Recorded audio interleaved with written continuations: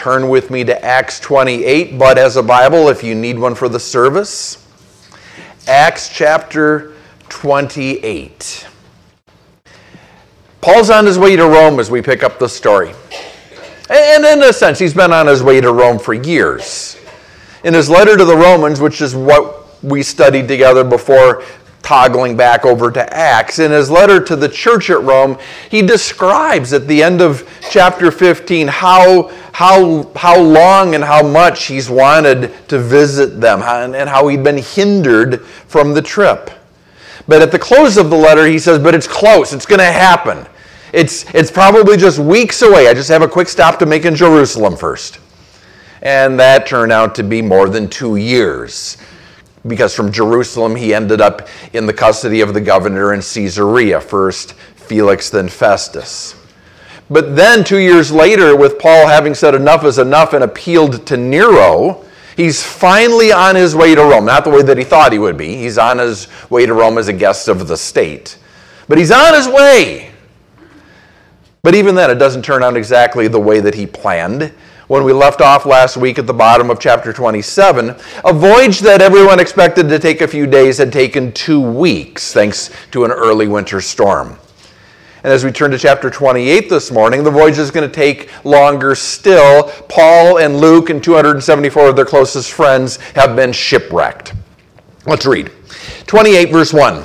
When they had escaped from the ship because the ship was caught up on a reef and the waves were crashing against it and the ship was breaking up, they found out that the island, the one that they'd swum to or surfed to on the wreckage of the ship, they found out the island was called Malta.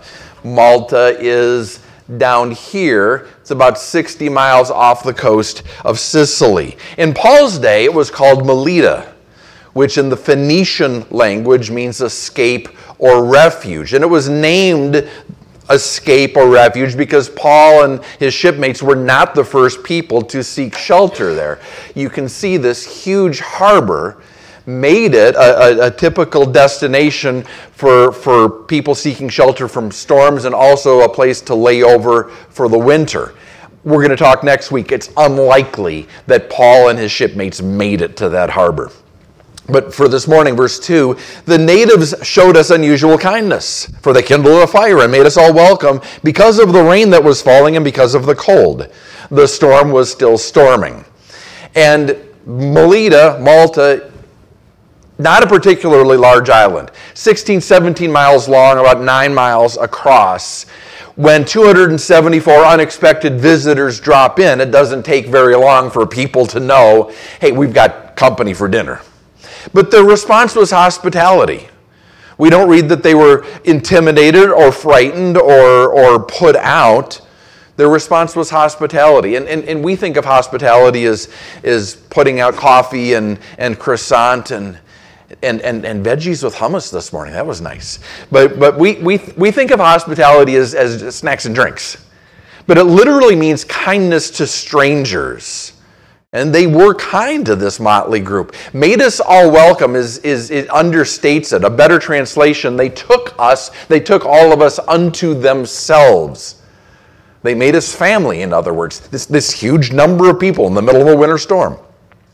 But just when it looks like things are calming down, verse 3, when Paul had gathered a bundle of sticks and laid them on the fire, a viper came out because of the heat and fastened on his hand. Snakes are cold-blooded. So it's probably laying there looking like just another stick in the log pile. But when it got closer to the fire and the heat of the fire, it warmed up and it started to move and it clamped down on Paul's hand. So when the natives saw the creature hanging from his hand, they said to one another, no doubt this man is a murderer, whom, though he has escaped the sea, yet justice does not allow to live. Viper, the word in the Greek, specifically means poisonous snake. And the inhabitants of Malta were clearly familiar with this snake. They'd seen people die from the bite of this snake, and that's what they were expecting Paul to do. But because people are people and because our minds are constantly assigning meaning and purpose to a chaotic universe, they're trying to assign a meaning to this accident. They knew, so here's their logic. They knew Paul was a prisoner. He'd been accused of something, some crime. And so they're theorizing Dike. When you see Lady Justice as a statue or a picture of anything, that's the Greek goddess Dike, the goddess of justice.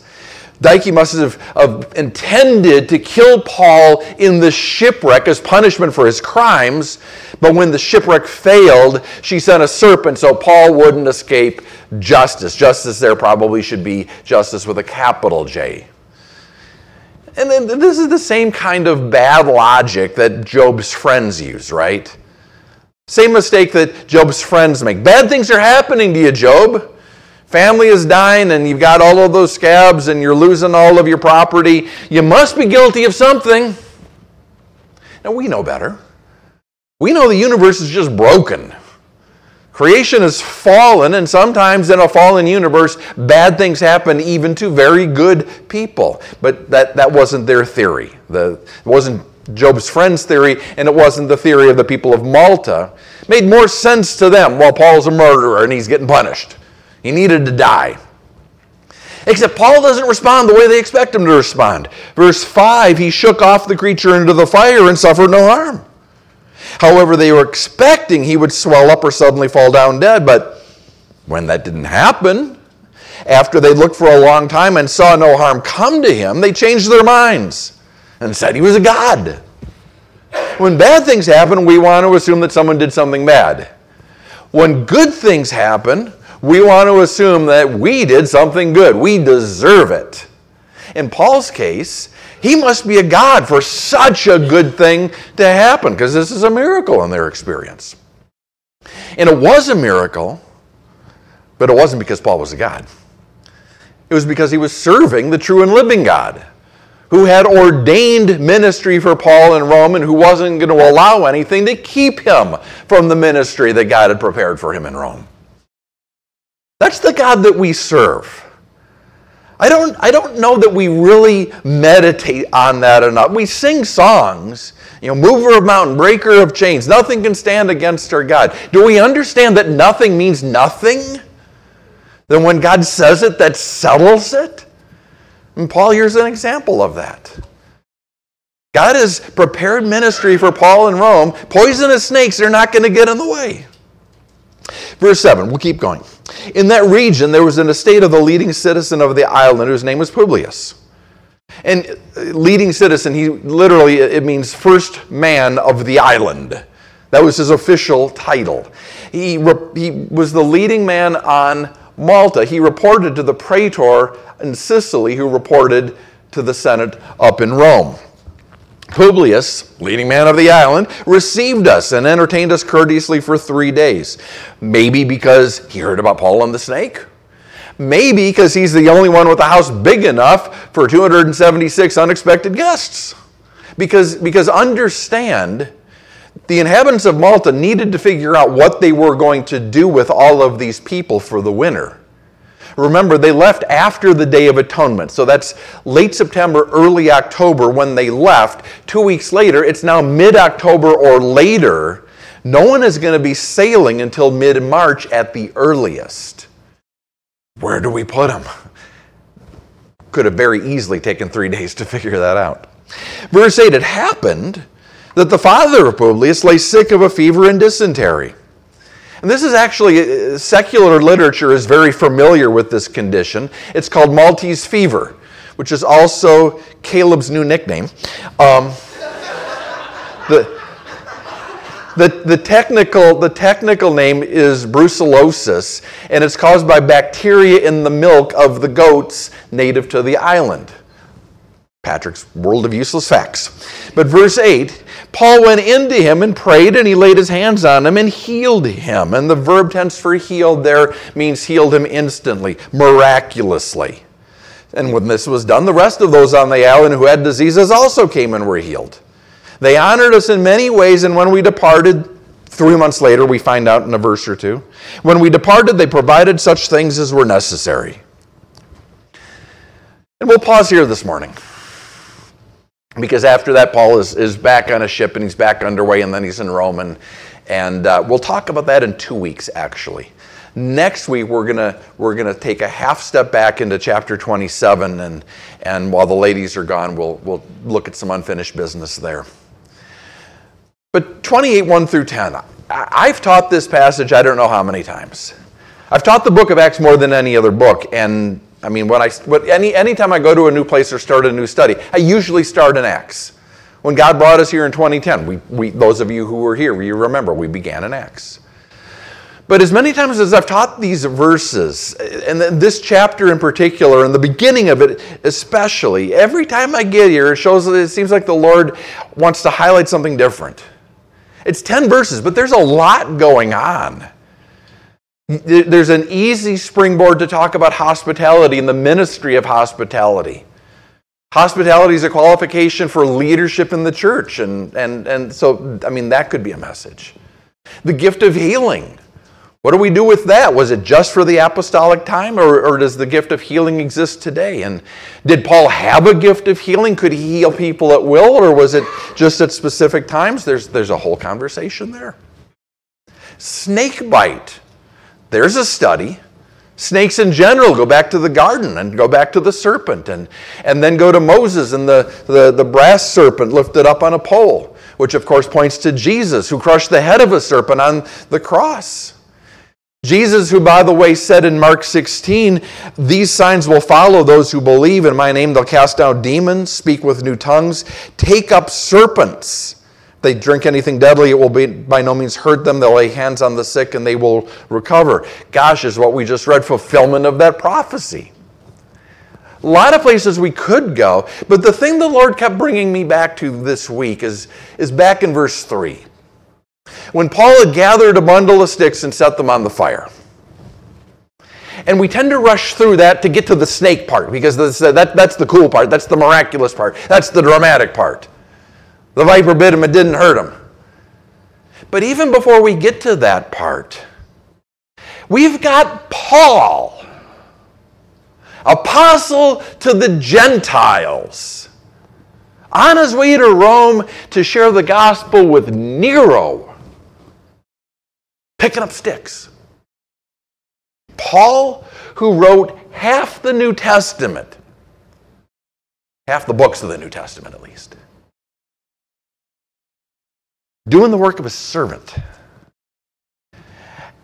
I'm told October's Pastor Appreciation Month, which has to be like a scam that Mardel's or someone started. Hey, $5 a card. We can sell a lot of cards if we tell talk about your Hallmark holidays. I feel appreciated every month. Every time I go to the grocery store, I feel appreciated. I flipped on the heat to the house the other night as it got cold. I felt appreciated. I put gas in my car. I feel really appreciated.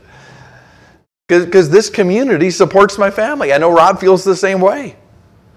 That's not to say that we're not grateful for the notes and the cards and the encouragement and the snacks, but we feel appreciated just for the blessing of getting to serve here. And we're grateful for the blessing of getting to serve alongside such a fantastic collection of servants here. People who faithfully, generously, selflessly give of their time and their talent week over week for a lot less appreciation than Rob and I get. People who experience in a very real sense what Paul goes through in these 10 verses. Paul here in Acts 28, and honestly, anytime we encounter Paul, was a servant, right? Paul's a servant the same way that Jesus was a servant. Jesus, who tells us the Son of Man did not come to be served, but to serve. Jesus, who practiced what he preached, who modeled what he taught by washing feet. Jesus, who, as long as we're talking about it, did more than just pick up sticks for the fire. He was nailed to sticks so that the fire of God's wrath could rain down on him. Jesus was a servant, and Paul said, I'm going to be like him. And Paul says to us, hey, imitate me as I imitate him. Imitate me as I imitate Christ. And in this handful of verses, we see Paul doing that. And here, in this place, every week, we see brothers and sisters doing that, imitating Paul as he imitated Christ. Sometimes we see them. Sometimes we don't see them because we look right past them because we're not noticing them. We're not looking for them. And this morning, I want to appreciate them. This morning, I want to appreciate many of you in this room who served the Lord at Calvary. To do that, let's go back. Let's look at how this chapter opens again. Opens with a shipwreck. Grain transport on its way to Rome, caught in an early winter storm, breaks up on a reef. This is not the journey that anyone planned. One of the things that most of you quickly discovered when you raised your hand and said, "Here I am, Lord, use me," things rarely go according to plan. First service did not go according to plan. I remember when Pastor James came on staff back in 2010. And he came on staff not just because he's great with youth, which he is, but because he had experience doing maintenance at nursing homes and apartment complexes. And I said, this old building needs a lot of maintenance. That's not less true today, by the way. But one of the first things that James took on was some kind of plumbing something or other. I don't remember. But what I remember is James coming into the office and saying, "I do not get it. I mean, I know how to do this. I've done this a dozen times. It's a straightforward job. It never takes more than an hour. It's taken me 4 hours and I'm not even close to done." And I said, the other dozen times you weren't at a church. Satan doesn't care as much about the nursing home or the apartment complex, but he loves to mess with the plumbing at the church. The plumbing, the electrical, the heat, the air conditioning, the Wi-Fi, the roof, the windows, you name it. Anything he can get his hands on at the church, he's going to mess with. Of course it takes longer. Satan hates everything that we're about here. He's going to do his best to oppose it. He's going to do his best to complicate it and sabotage it. And a lot of times God's going to let him. Satan can't touch us without God's permission. And a lot of times God says, go ahead, I give you permission. Why? Because God doesn't want us relying on skill or talent or training here. He doesn't want us depending on our experience. He wants us depending on Him. And that's not just people in facility ministry. That's every ministry. Talk to the folks in the back of the room. Talk to the media ministry. The sound is weird from someone's guitar, or there's reverb or pinging in my mic, or the lyrics are wrong on the screen. Everybody turns around. What did you do? Why did you mess up? Are you not paying attention back there? And sometimes it's someone who's new and they're learning a job, or something didn't get communicated from the stage back. A lot of times it's something that worked perfectly during the week. It was flawless during sound check, and it stopped working the minute everybody else came. And I appreciate the people who keep smiling, whether they're in the media booth or whether they're in the boiler room grabbing a mop bucket. I appreciate the people who keep smiling when things break down for no reason. And I appreciate the people whose smiles get even bigger when things break down for no reason, because they know there's a reason. They know that the opposition that we're experiencing means that there's something happening that the enemy finds worth opposing. And I appreciate the people who keep smiling through it. So the chapter opens the way a lot of Sundays open, the way a lot of Wednesdays open, the way a lot of our events roll out, with things not going according to plan. But the next thing you know, there's Paul wandering around out in the cold, wet rain, not warming himself by the fire, but picking up sticks for others so they could get warm. Right there we see the difference between a volunteer and a servant. And that's the difference we talk about a lot here. A volunteer shows up at places and times that are convenient for them, doing the work that they want to do for their own reasons.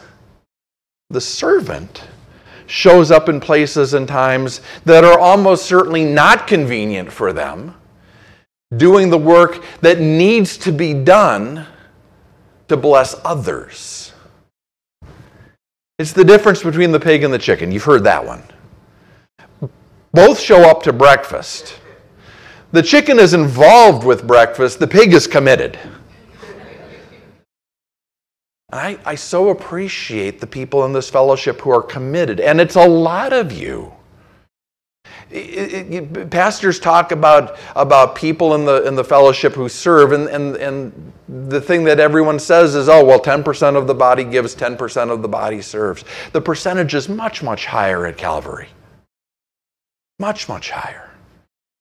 People who show up to usher in scorching heat. People who show up early to clear the parking lot after a winter storm in freezing cold. I mean, and weather just scratches the surface. There's the people who show up early and get here 2 hours before anybody else to open the church, and the people who stay late after everybody else has gone home to clean the church.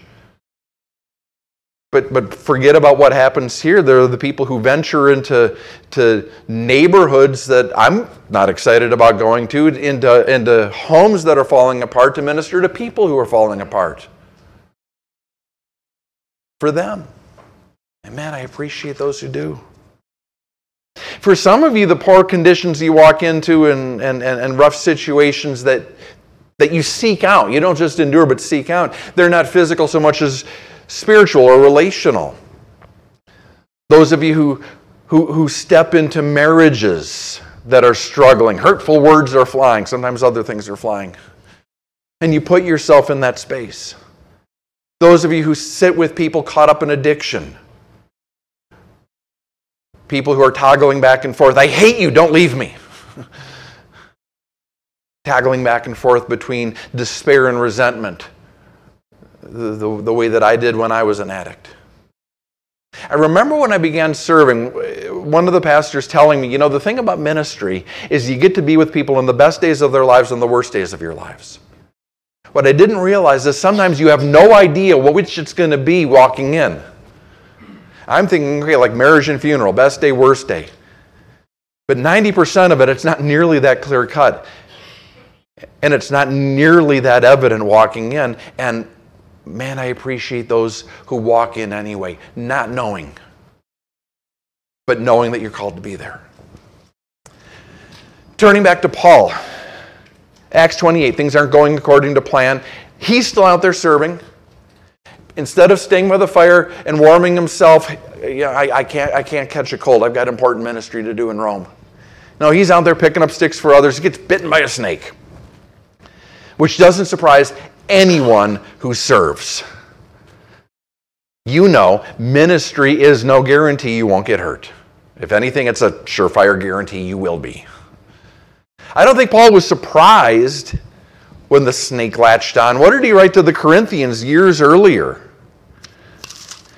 Years earlier, he said, I'm in labors more abundant, and stripes above measure, in prisons more frequently, and deaths often. 5 times I received 40 stripes minus 1, 3 times beaten with rods. Once I was stoned, 3 times I was shipwrecked, not counting the one that just happened. A night and a day I've been in the deep, in journeys often, in perils of water, in peril of robbers, in perils of my own countrymen, in perils of the Gentiles, in perils in the city, in perils in the wilderness, in perils in the sea, in perils among false brethren, in weariness and toil and sleeplessness, and hunger and thirst, and fasting and cold and nakedness. And what Paul was saying is that's the gig. That's serving. It's no guarantee we won't be hurt. But what has God promised? He's promised to be with us in the hurt. He's promised to see us through the hurt.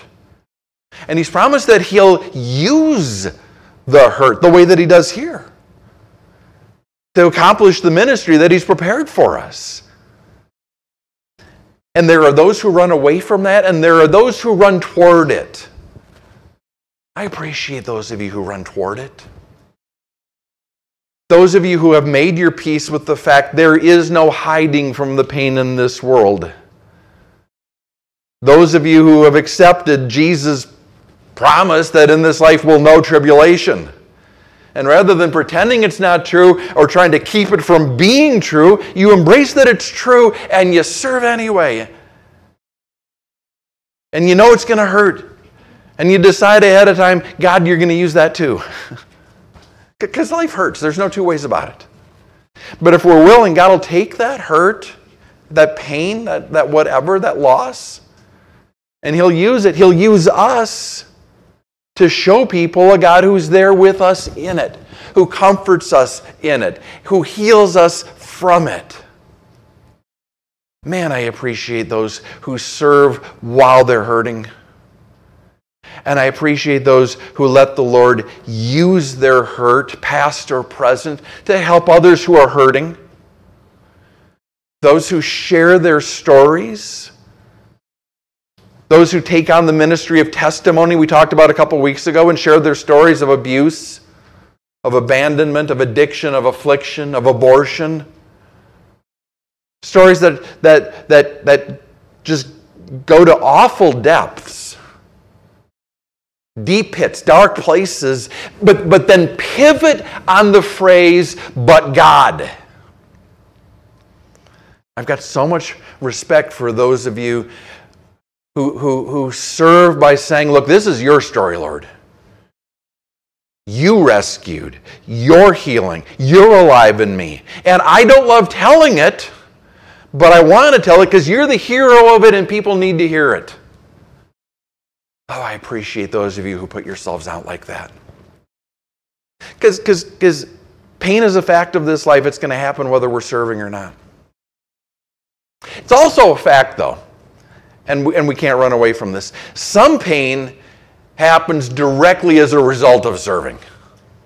And we shouldn't pretend that's not true. Look back at Acts 28. You know, Paul is out there. It would be cold and wet whether he was gathering sticks or not, but he's gathering sticks, and as a direct result of that, snake bite. Thing is, I don't think that was the real pain Paul experienced that day. If you look at the passage, I don't think the snake hurt him that much. I mean, probably wasn't fun. Luke said that, that sucker chomped down. But it didn't hurt him the way it could have. He didn't swell up. He didn't fall over.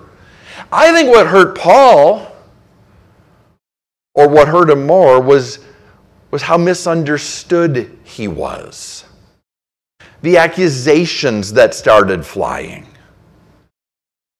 The unwillingness or the inability of the people to see the ministry that was going on. And if you served the Lord any length of time here or anywhere, you've seen that. You've encountered that. If we think about Jesus coming as a servant, one of the first things that comes to mind, one of the first things that we talk about is Jesus washing feet. We don't always push through that story to the end. We don't always connect the dots and recognize getting close enough to wash feet, by definition, means getting close enough to get kicked in the face. But what happened that night? After Jesus washed Judas's feet, Judas betrayed him that same night. After he washed Peter's feet, Peter denied him that same night. I appreciate those of you who know that.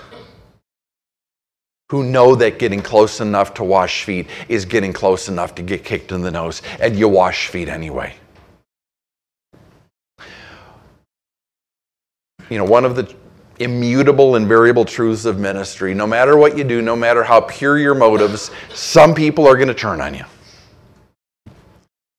Another truth of ministry, another fact is no matter how clear you make your agenda, no matter how committed you are to playing your cards face up, someone will misunderstand what you're doing. Paul, you got bit, you're a murderer. 2 + 2 = 4. Now that might seem dramatic in our context, but those of you who serve at Calvary, those of you who serve outside Calvary, you're at Embrace or Youth Horizons or Union Rescue Mission, or you're serving elderly parents in your home or small children. You know the more you lay your life down, the more you're misunderstood. Just an example. Some of you come here every week to serve.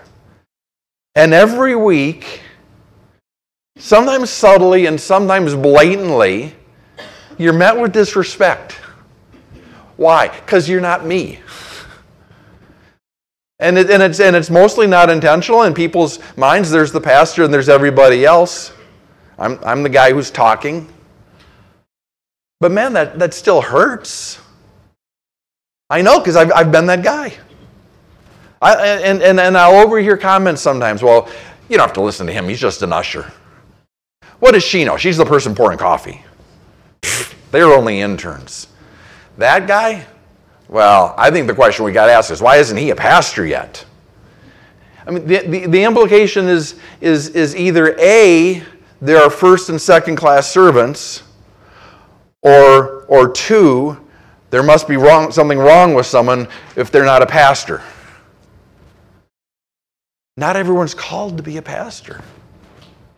That's not the way that everyone is gifted. And some of the most important ministry that happens here, I have nothing to do with. You're no one. You're the guy who picks up sticks. Man, I appreciate the people who labor behind the scenes, and we all should. And those of you who do, if no one else understands your role, I sure do. Those who clean the church, who mow the grass, who shovel the parking lot, who hold the doors, who pour the coffee, you're evangelists. And I'm not exaggerating even a little bit when I say that. Most people decide what they think of a church, and by extension, most people decide what they think about the God that a church worships way before I start talking.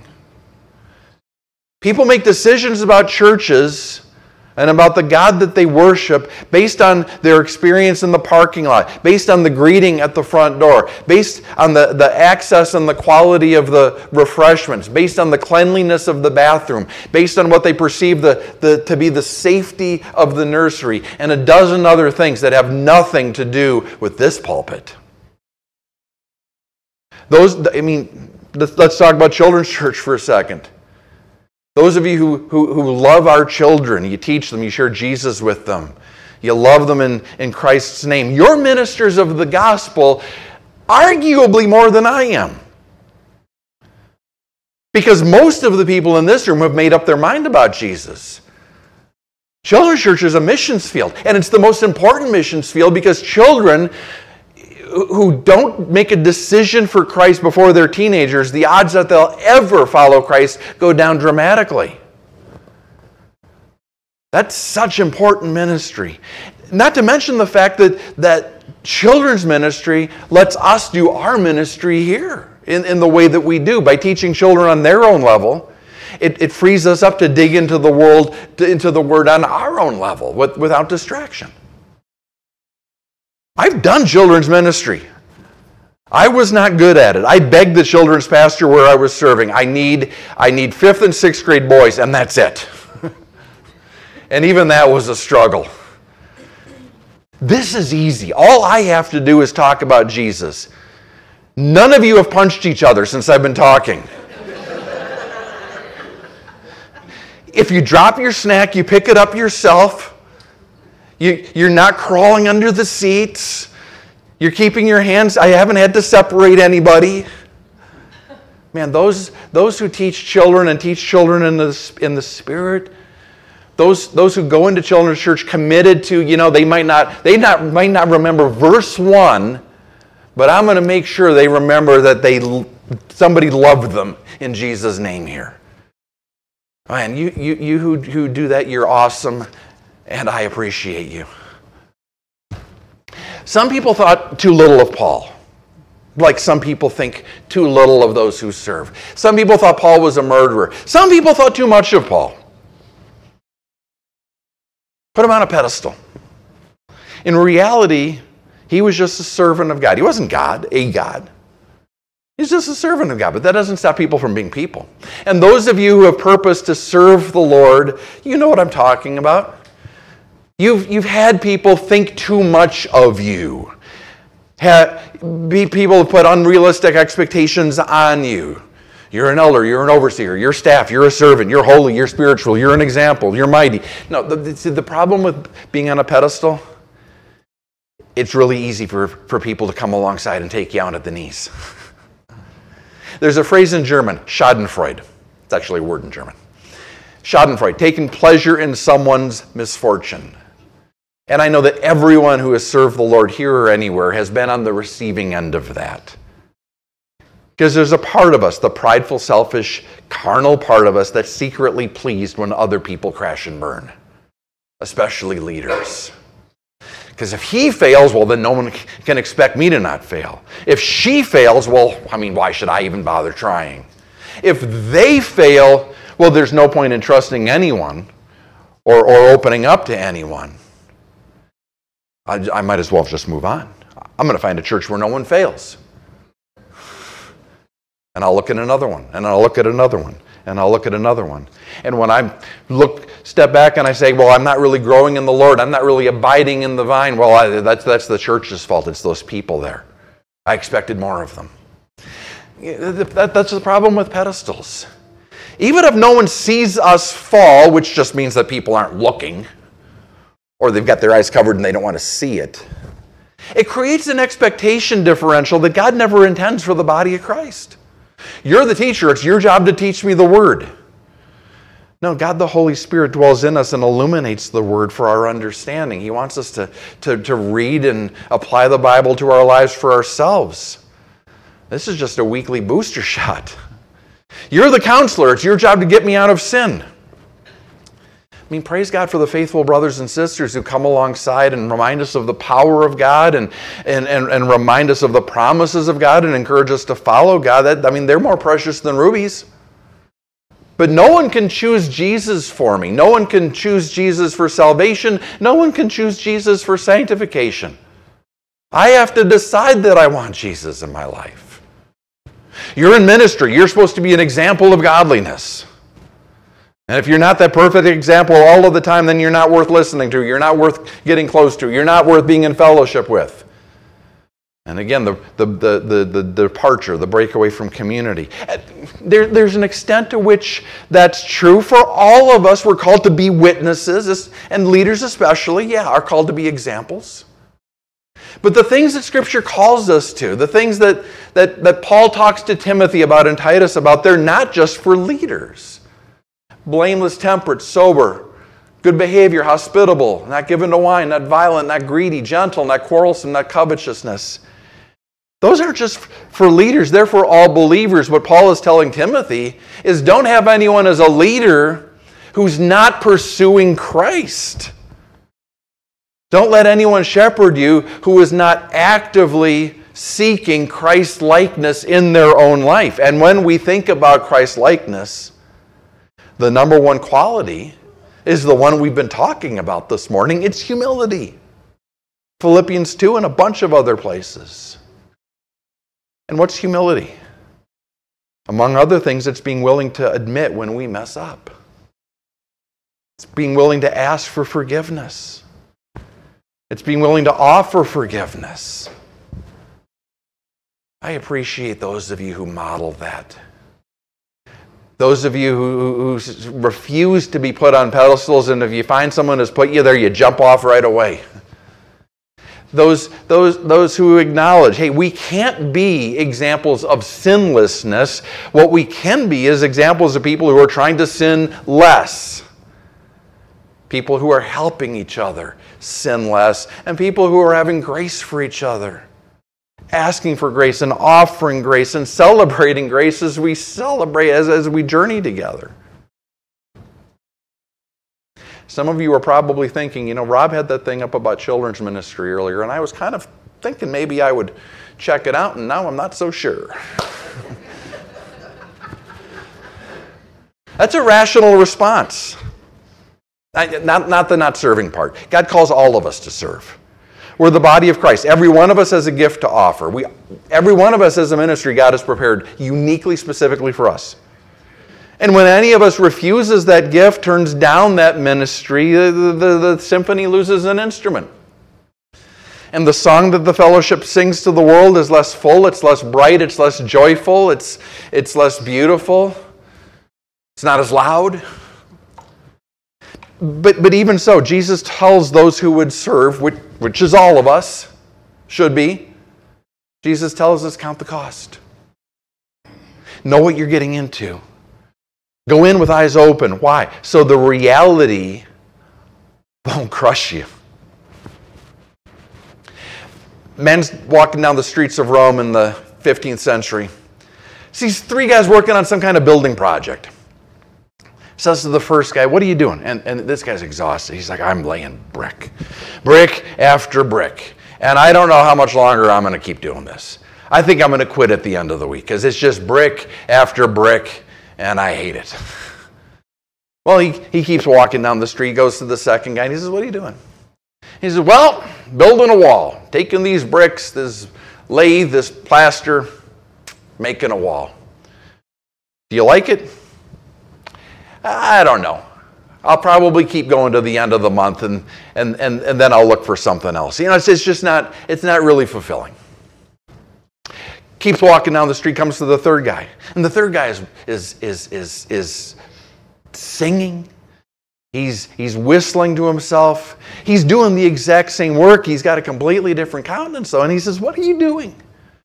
And he says, we're building a house for God. It's going to be called the Sistine Chapel. Oh, how long do you think you're going to be working on this? Well, they think it's going to take like 10 years. I can't wait till it's done. How we view the work has everything to do with what we think the reward is going to be. Even after the snakebite incident, we still see the cost of ministry in Paul's life. He heals Publius' father, and then before you know it, everyone who's got any kind of disease or ailment or malady is pounding on the front door. Heal me, Paul! Heal me! Me next, Paul! Pick me! And that was Paul's life for as long as he was on Malta. It was hard work. From morning to night, he's ministering to people. I don't think he resented it. Because Paul knew what he was building. Even more for him than those three guys in Rome, Paul was building a house for God. Ephesians 2, that's where we're headed after we finish Acts. Paul was building on the foundation of the apostles and prophets, Jesus Christ himself being the chief cornerstone, in whom the whole building being fitted together grows into a holy temple in the Lord, in whom you also are being built together for a dwelling place of God in the Spirit. Just like Paul, all of you who serve, you're building a house for God. And just like Paul, for a lot of you, that's become your whole life. And the calls come in at all hours. Can you help me with my computer? Can I get a ride to the store? I need help with my taxes. The radio station's off the air again. I have a Bible question. Can somebody talk to me? I need somebody to pray for me. Pause. The point is not that you should stop making those calls.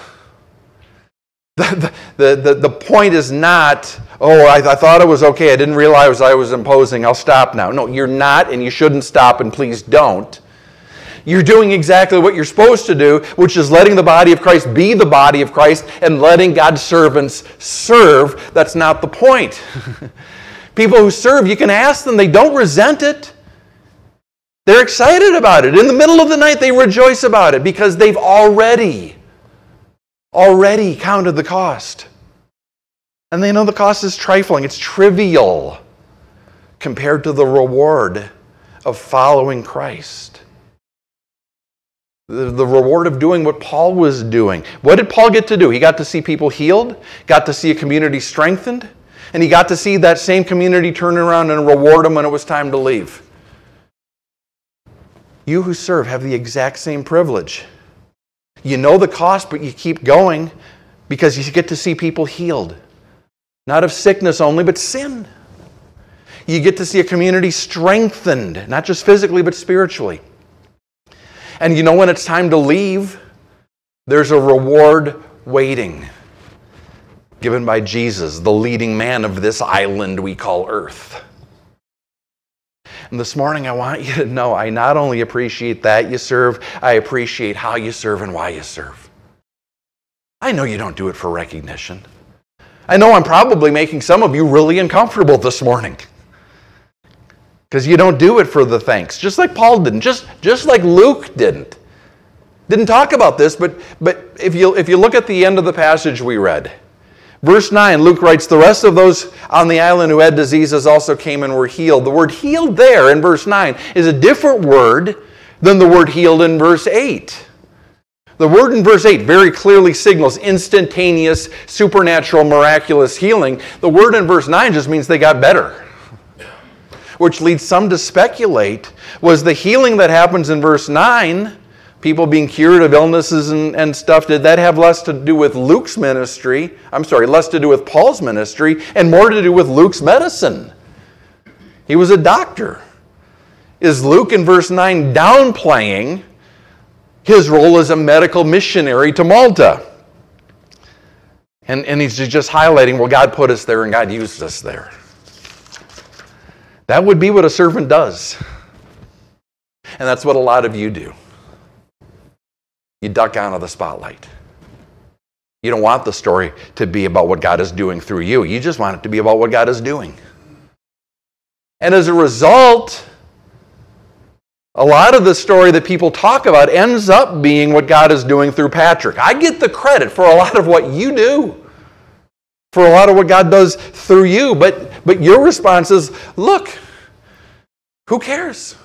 As long as at the end of the day, God gets the glory. And obviously that's the right answer.